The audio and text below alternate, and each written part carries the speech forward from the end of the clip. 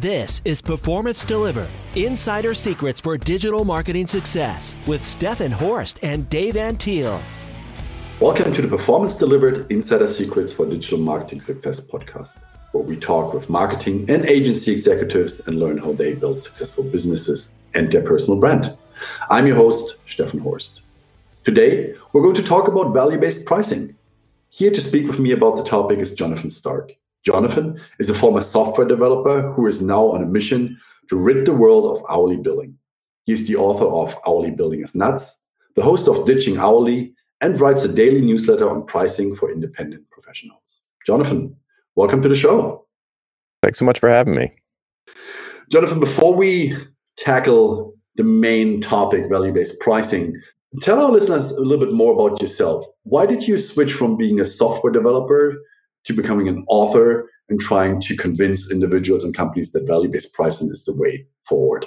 Oh, sure. Well, I started out, I guess, where does the story start? I was the VP of a boutique software firm. We had 10 or 15 employees at the time, and we were billing by the hour. You know, there's a whole backstory there, but I became dissatisfied with that approach, to put it lightly, and decided that I wanted to try a different approach, which is value pricing, and went off on my own to do that. And the firm that I was at was fairly prominent in our space, and I had a lot of connections. I was fairly well known. I was writing for the trade journal and speaking at the annual conference and that sort of thing. So a lot of people were like, had their eyes on what happened. Mm-hmm. And over the year, and it went great. And over the years, my friends and colleagues would reach out to me and say, I'm starting to feel this hourly trap thing that you've been talking about. How does it work? And they would ask me how I ran my business, not using hours. And that led to blog posts, and it led to invites to meetups. And eventually I had, 20, 25 blog posts that I collected together as a book of essays that I called Hourly Billing is Nuts. So it was kind of an organic transition from me leaving the hourly billing, dev shop world, going out on my own, moving over to value pricing and other approaches, but, not trading time for money. And then ultimately people just asked me so much about it that I started to move in that direction. Yeah. I mean, our audience is mostly, as I mentioned earlier, digital marketing professionals, agency owners, or people that work at agencies. They're all trying to maintain a healthy margin when they win new clients or when they renegotiate with existing clients. And, quite often they have a situation where a client comes and says, well, you know what, we increased budget by 50%, 100% over the last year. So you're making more money now because you're billing us on a percentage of media spend. Let's cut back the percentage that you get. That approach leads to the thinking that the client most likely doesn't value the results, the performance, the service that he gets from that particular professional, let's say it this way. And that, with an increased budget, usually revenue or whatever the KPI is that is being delivered increases too. Otherwise, no one would spend more money. How does value-based pricing for agency would work? Yeah, so value-based pricing I use in a very specific scenario, and that is for project work. Mm-hmm. So if someone comes to me, to use the software example, if someone sent me an email and said, hey, I had some software books also, and back in the day, and someone would say, hey, we read your book. All of our developers have it on their desk. And we've got this project. We can't seem to cross the finish line with it. We'd like to talk to you about, having you come in and help us do it. What's your hourly rate? And I would say, I don't have an hourly rate. And they would say, well, how do you bill for your work? And I said, I'll just give you a price for the project. And if that's acceptable, then let's set up a meeting and we can talk about what you're trying to achieve with this work. In that kind of a scenario, we would have a conversation about the project. So this isn't like an open-ended retainer type of arrangement where forever and ever they're going to be paying me $15,000 a month to do some work on their behalf or to advise them about something. It's got a beginning, a middle, and an end. There's success criteria. It could be anywhere from 6 months to a year to 18 months. I've seen plenty of projects go that long. It's got an end. It's got some kind of launch, some kind of delivery. And in the perfect world scenario for value pricing is that the project is very big in terms of Not necessarily. It's usually big financially, but it's more, when I say big, I mean it's important. It's a bet the business kind of project where the client really can't get it wrong. They've got one shot at this big switch, and there's going to be major consequences if it doesn't go well. And when they're in a situation like that, where the investment in the execution is probably going to be high, but also the risk of it not succeeding or going way over deadline, if any of those things are true, then the value is going to be very high to the buyer, and they're going to be interested in mitigating their risk by hiring an expert to be involved so that it's more likely that the project will succeed. So that is the ideal perfect scenario when you attract a big client with a risky project that they need to get right the first time or on some kind of aggressive deadline. And they just know that the odds of them screwing it up are high. So that's not like, my understanding of the advertising world is fairly cursory, but what it sounds like what you were talking about was more like an ongoing subscription to labor that your employees or the agency's employees would be doing on behalf of the client, and that it's not really a project. But correct me if I'm wrong. Is that true? Yeah, that's correct. I wouldn't call it a retainer, but right. It's an ongoing fee that the client pays based on the media investment. I mean, in a creative word, for creative agencies, some other agency businesses, there might be project-based, because they develop creative units, whether that's a website, for example, or ad units, content pieces, and things like that. So that's probably a little bit more aligned with what you mentioned from a project perspective. Yeah, I think for me, a big project for an agency would be something like a huge rebrand, like redoing the Pepsi logo and all of the related marketing materials. Like that, to me, that's a project. And that's a great example of something that would be, that would be a candidate for value pricing. Yeah. Something like ongoing assistance that doesn't really have an end. It might have phases, or like you re-up the contract annually, but it's kind of like an ongoing thing where you're basically like an outsourced department for them. I see that as more of a subscription model, and you could price it a couple different ways. One way would be to value price it when you first meet the client and say, hey, okay, you've got these needs, there's this gap, you can't fill it. And let's talk about what outcomes you'd like to achieve. And then just give a price that would perhaps be broken into monthly payments, where you say, hey, you send us $50,000 a month, and you don't have to worry about this laundry list of things. So if you price it on a customer by customer, client by client basis, then you could deploy value-based pricing to come up with that. And it would have nothing to do with the ad spend. I never understood the connection between the ad spend and like the value that was brought by the agency. It's kind of like ours. Ours is this arbitrary thing that can correlate to some kind of successful outcome. But if nobody talks about what the successful outcome is supposed to be, then you're kind of just shooting in the dark. You're just dribbling around on a basketball court in the dark with the blindfold on, hoping to sink some baskets. And it's not a great fit for value pricing. If you need to know what you're trying to achieve. That the thing that you're trying to achieve could be an ongoing thing, but it's typically not. So I would think more along the lines of viewing that kind of a relationship as a subscription, and you could price it client by client, like I said, and maybe come up with some kind of value. It would probably be based on the fully loaded salary that it would take for them to do this, to hire talent as good as your agency and have them be full-time employees. And you could kind of anchor it against that. But it seems probably it would be easier to just have a subscription that was the same price for everybody, that included certain things. And then you would be, maybe have a couple of tiers of that, 2 or 3 tiers of service level. And the client, it makes it very easy to sell that kind of a thing. You create like a productized service that's sold in a subscription kind of model, gives you a lot of predictability. It's much easier to sell than having a sales interview with every single new client. And they can get into a rhythm with it where it's not fluctuating. They don't have to rethink the purchase decision. Yeah. So that would be, and you can, over time, since you're not trading time for money, you can optimize your labor. So whatever whatever is involved with executing this work, you can do things like increase productivity through software or standard operating procedures or morale, or there's all these other ways that you could make it easier to do whatever work you're supposed to do for the client on a monthly basis faster and with less time, so that, well, faster but without losing quality. And that is basically that increases your margin without going back to the client and saying we need to raise our prices.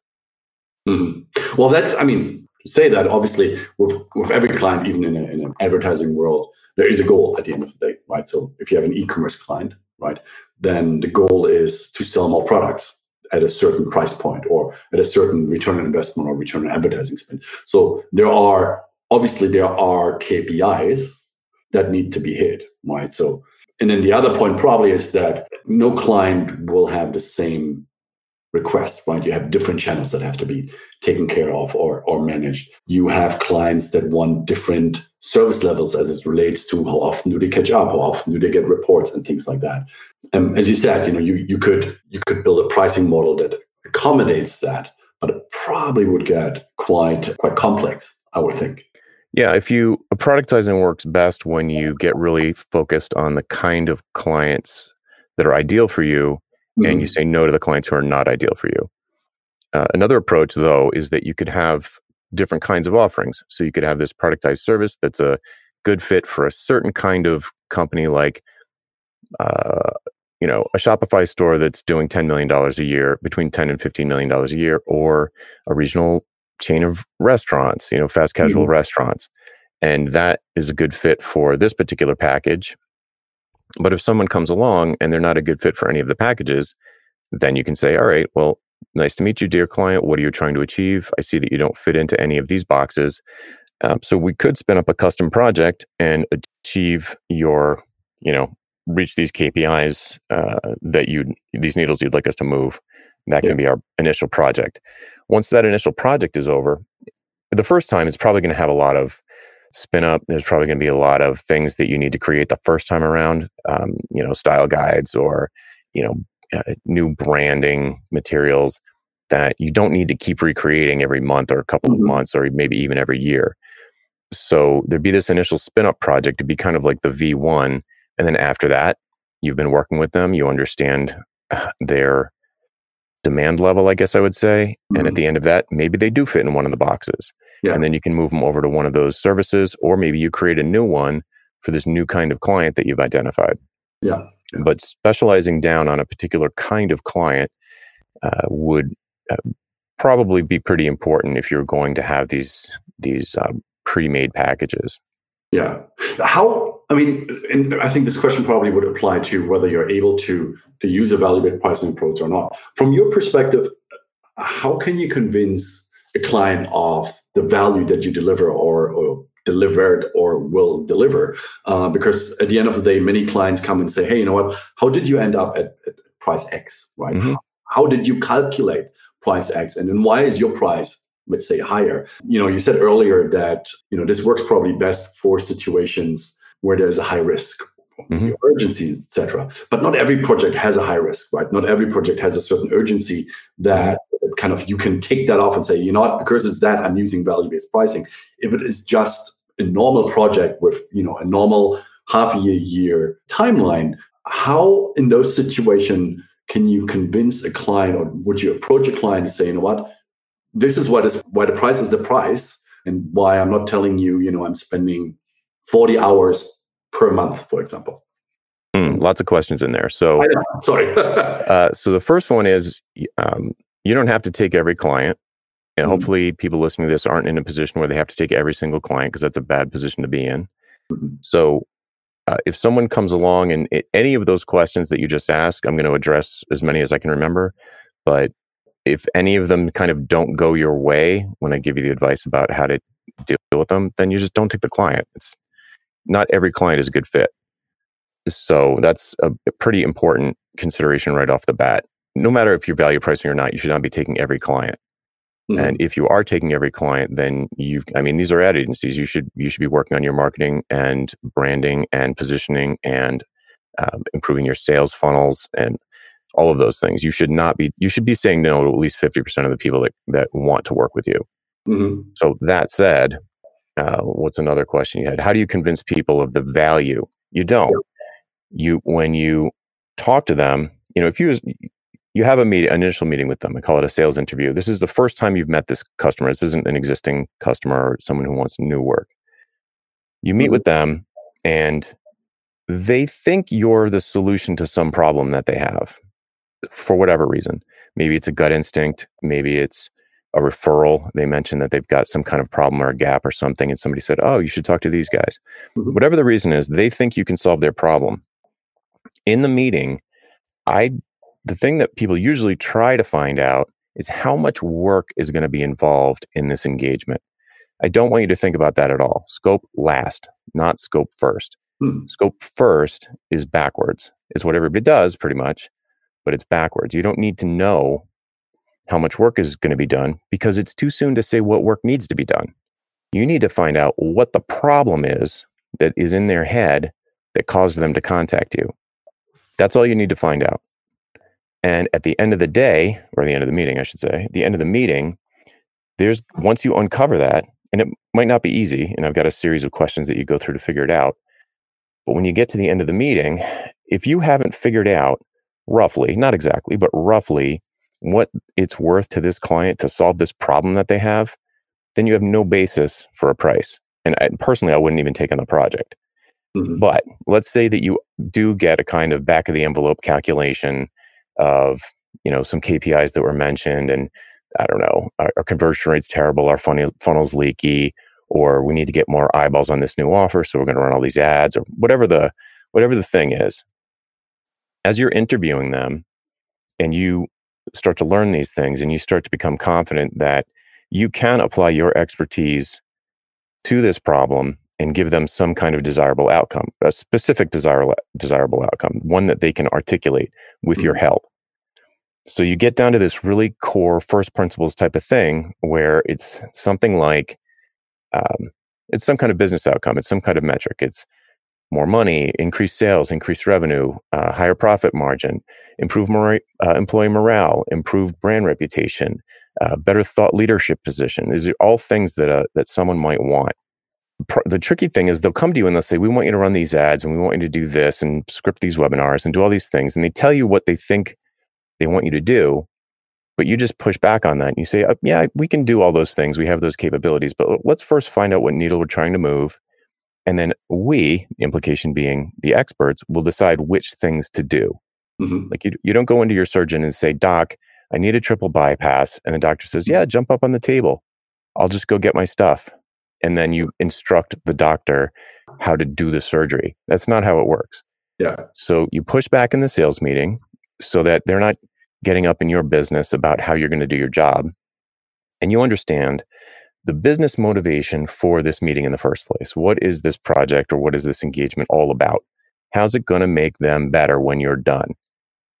Once you've figured that out and you've got some kind of rough calculation that it's probably worth $100,000 to them, then I would think I would just come up with 3 prices. And I would usually use a rule of thumb of like, a base option in a proposal being like X. Like in this case, it'd probably be $10,000. And an option 2 would be $22,000. And an option 3 at $50,000. Mm-hmm. I haven't decided at all what I'm going to do yet. I've got the value, roughly. I've got 3 prices based on what I think it's worth to the client, not my cost, because I don't even know what I'm going to do yet. And then I think, okay, what could I do for $10,000 that would contribute to this outcome that the client wants, that would be hugely profitable to me? Like it might only take me a day, a weekend, or 2 junior people, and I'll outline something and 2 junior people can bang out a PowerPoint for $10,000. And then you think, well, what could I do for $22,000 to help contribute to this outcome that the client wants? And you decide what stuff you're going to do. And if you do that, it doesn't matter really if the value to the client is only $10,000. You can do the same thing if you want the client.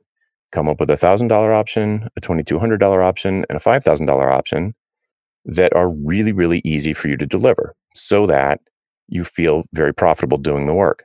So like value pricing doesn't automatically mean you're going to be writing 7-figure proposals. But it does mean that the bigger these projects are that I've been talking about, that's why it's such a great fit when it's a big, important project, because the value is through the roof. So it gives you tons of wiggle room in the middle for setting prices and then deciding on the scope, which scope last. So another question you had was, what if they then take your proposal and they say, how'd you come up with these prices? Yeah. And the answer is simple. You say, based on experience. And they say, well, how many hours do you think it's going to take? And then you would say, I don't know. That's why we don't bill by the hour.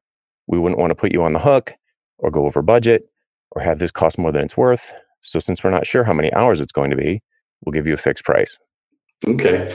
So now the company that you talk to has other offers on their table, and yours might be still the most expensive one. How do you, in a conversation, then convince them that you might be expensive, but you are the best solution for them? Obviously, not knowing who the other companies are, but you're convinced that you are the best solution for that particular client. I never try to convince anybody anything. So I feel like that's worth mentioning because it takes a lot of pressure off you in these kinds of communications. So in sales communications, I genuinely treat the client like it's my mom or something. I don't want her money unless she's going to be happy with the outcome.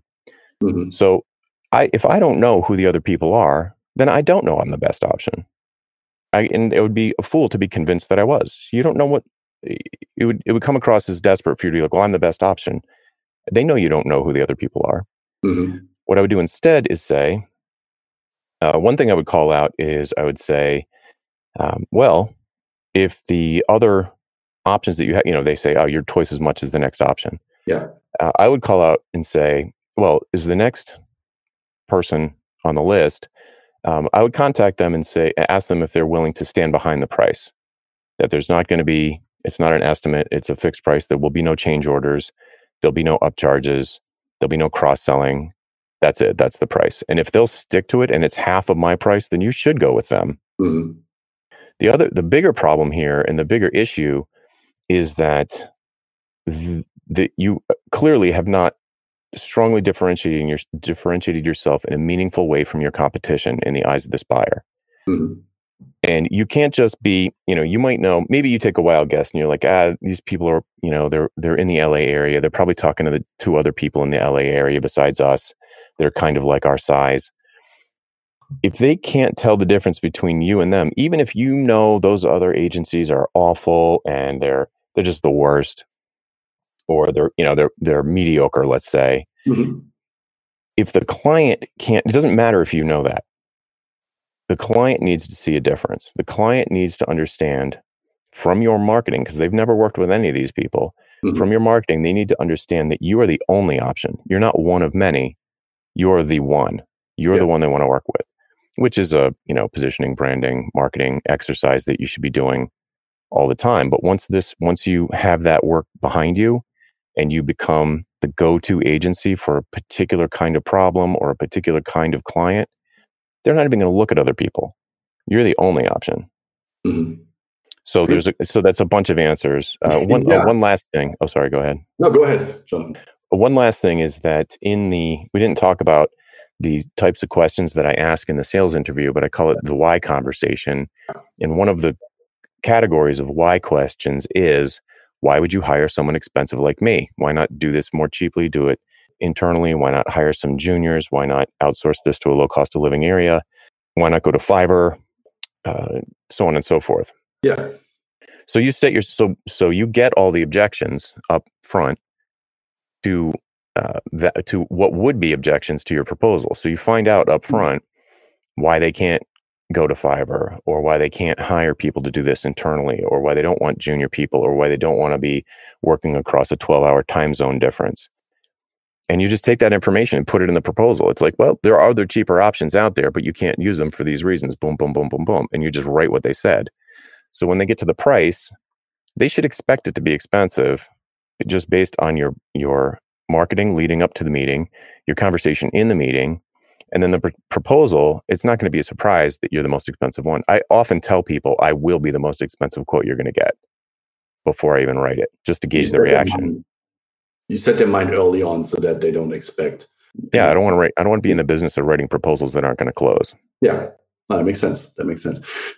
Jonathan, your book title is Hourly Billing is Nuts.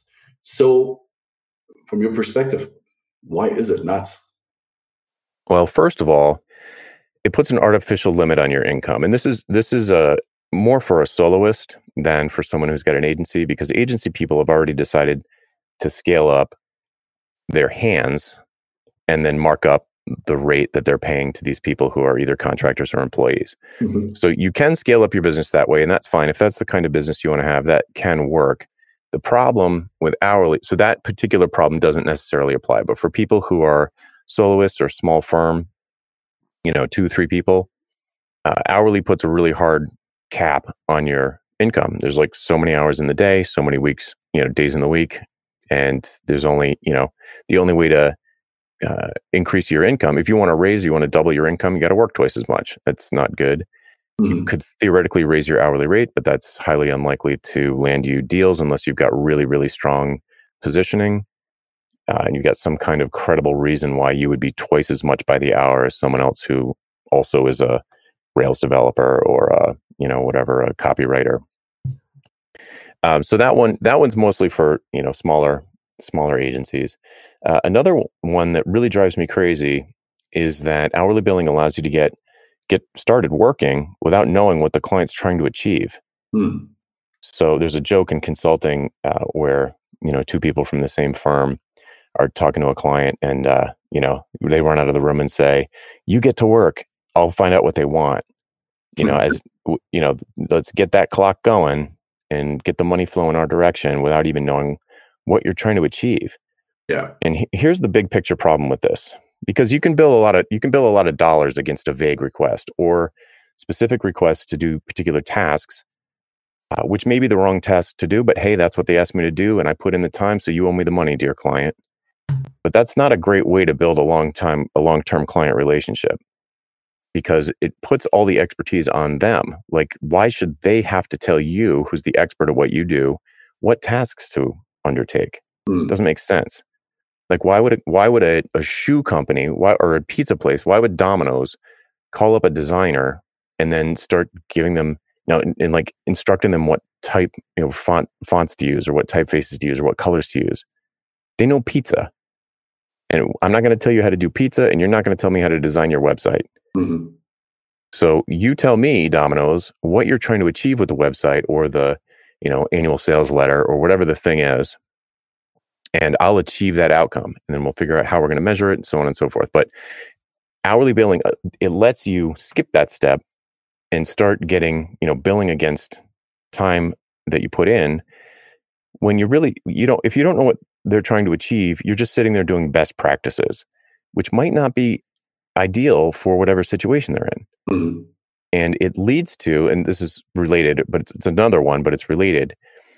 If you gave them an estimate first of how much time this is going to take, and there was never a stated goal, then there's no way to control scope creep, really, because they'll say, yeah, you're doing all the things we said, but why don't you try putting a carousel on the homepage? Or maybe we should try advertising on TikTok, or, and they'll start throwing stuff at you, just throwing stuff up against the wall that they're just flailing.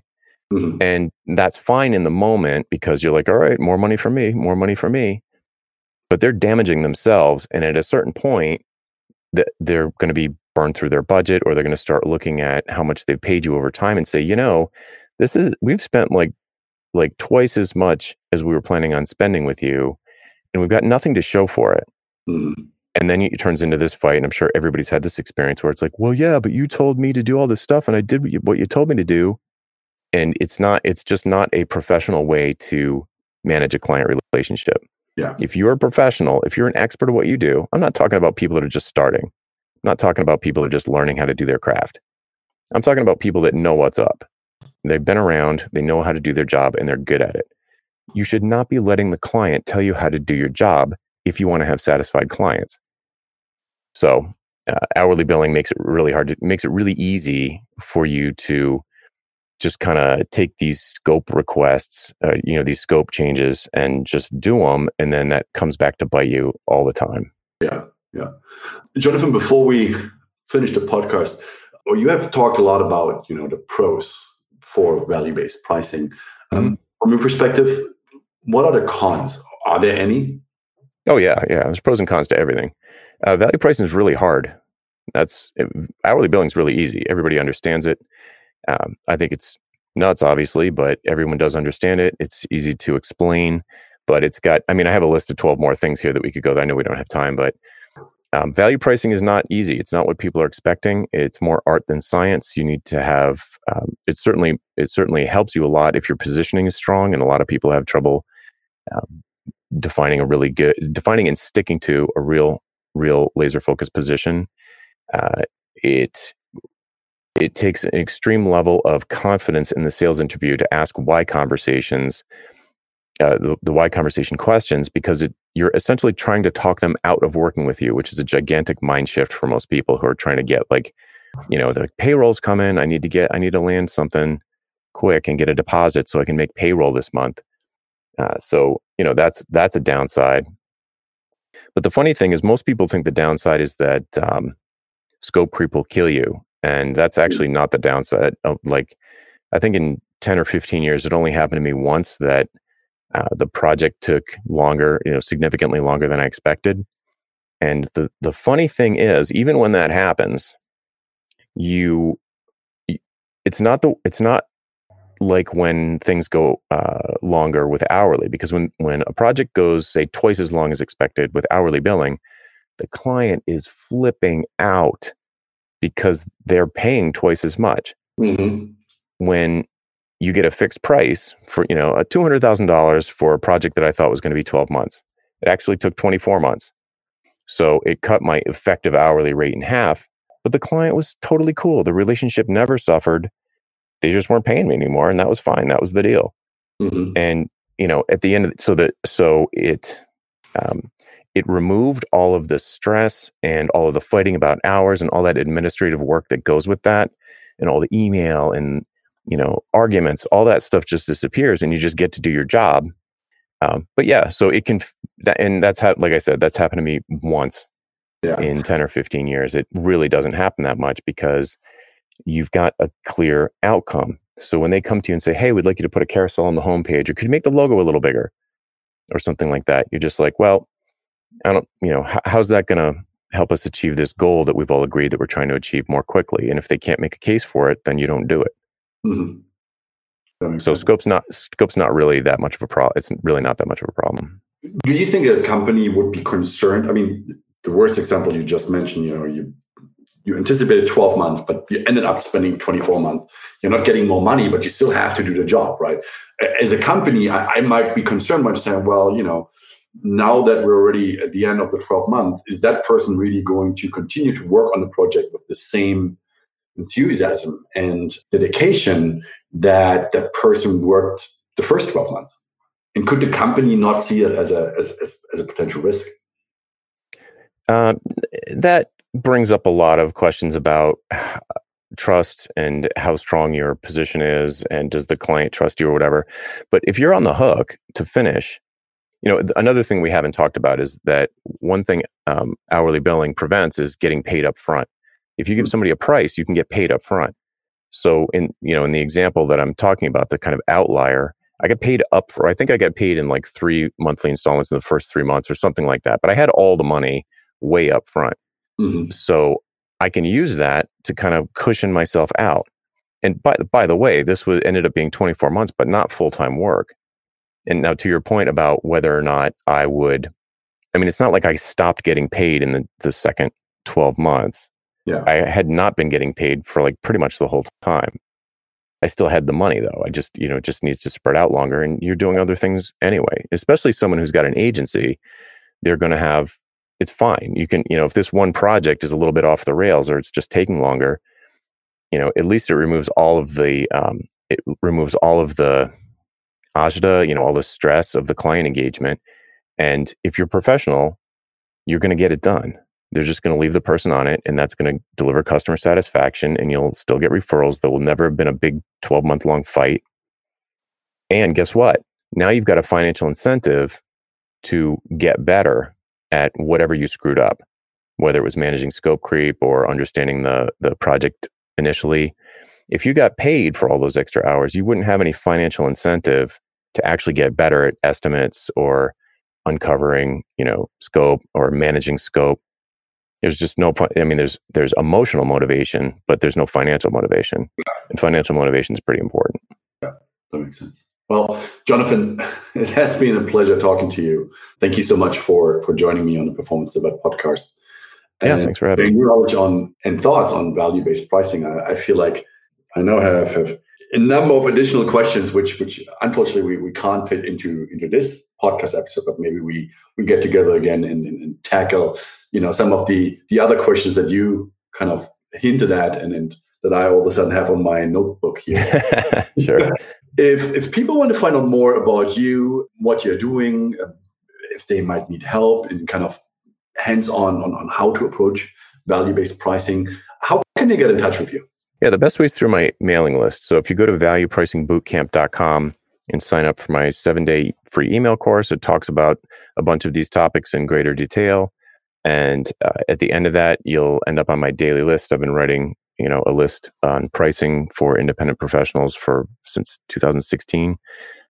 And basically, I don't really go on social media that much. I mostly just interact with, my audience there in email. So any replies, they go straight to me. It's my real email, and I read every one. I answer as many as I can. If I get a whole bunch of questions about the same thing, I might write just one big letter for everyone.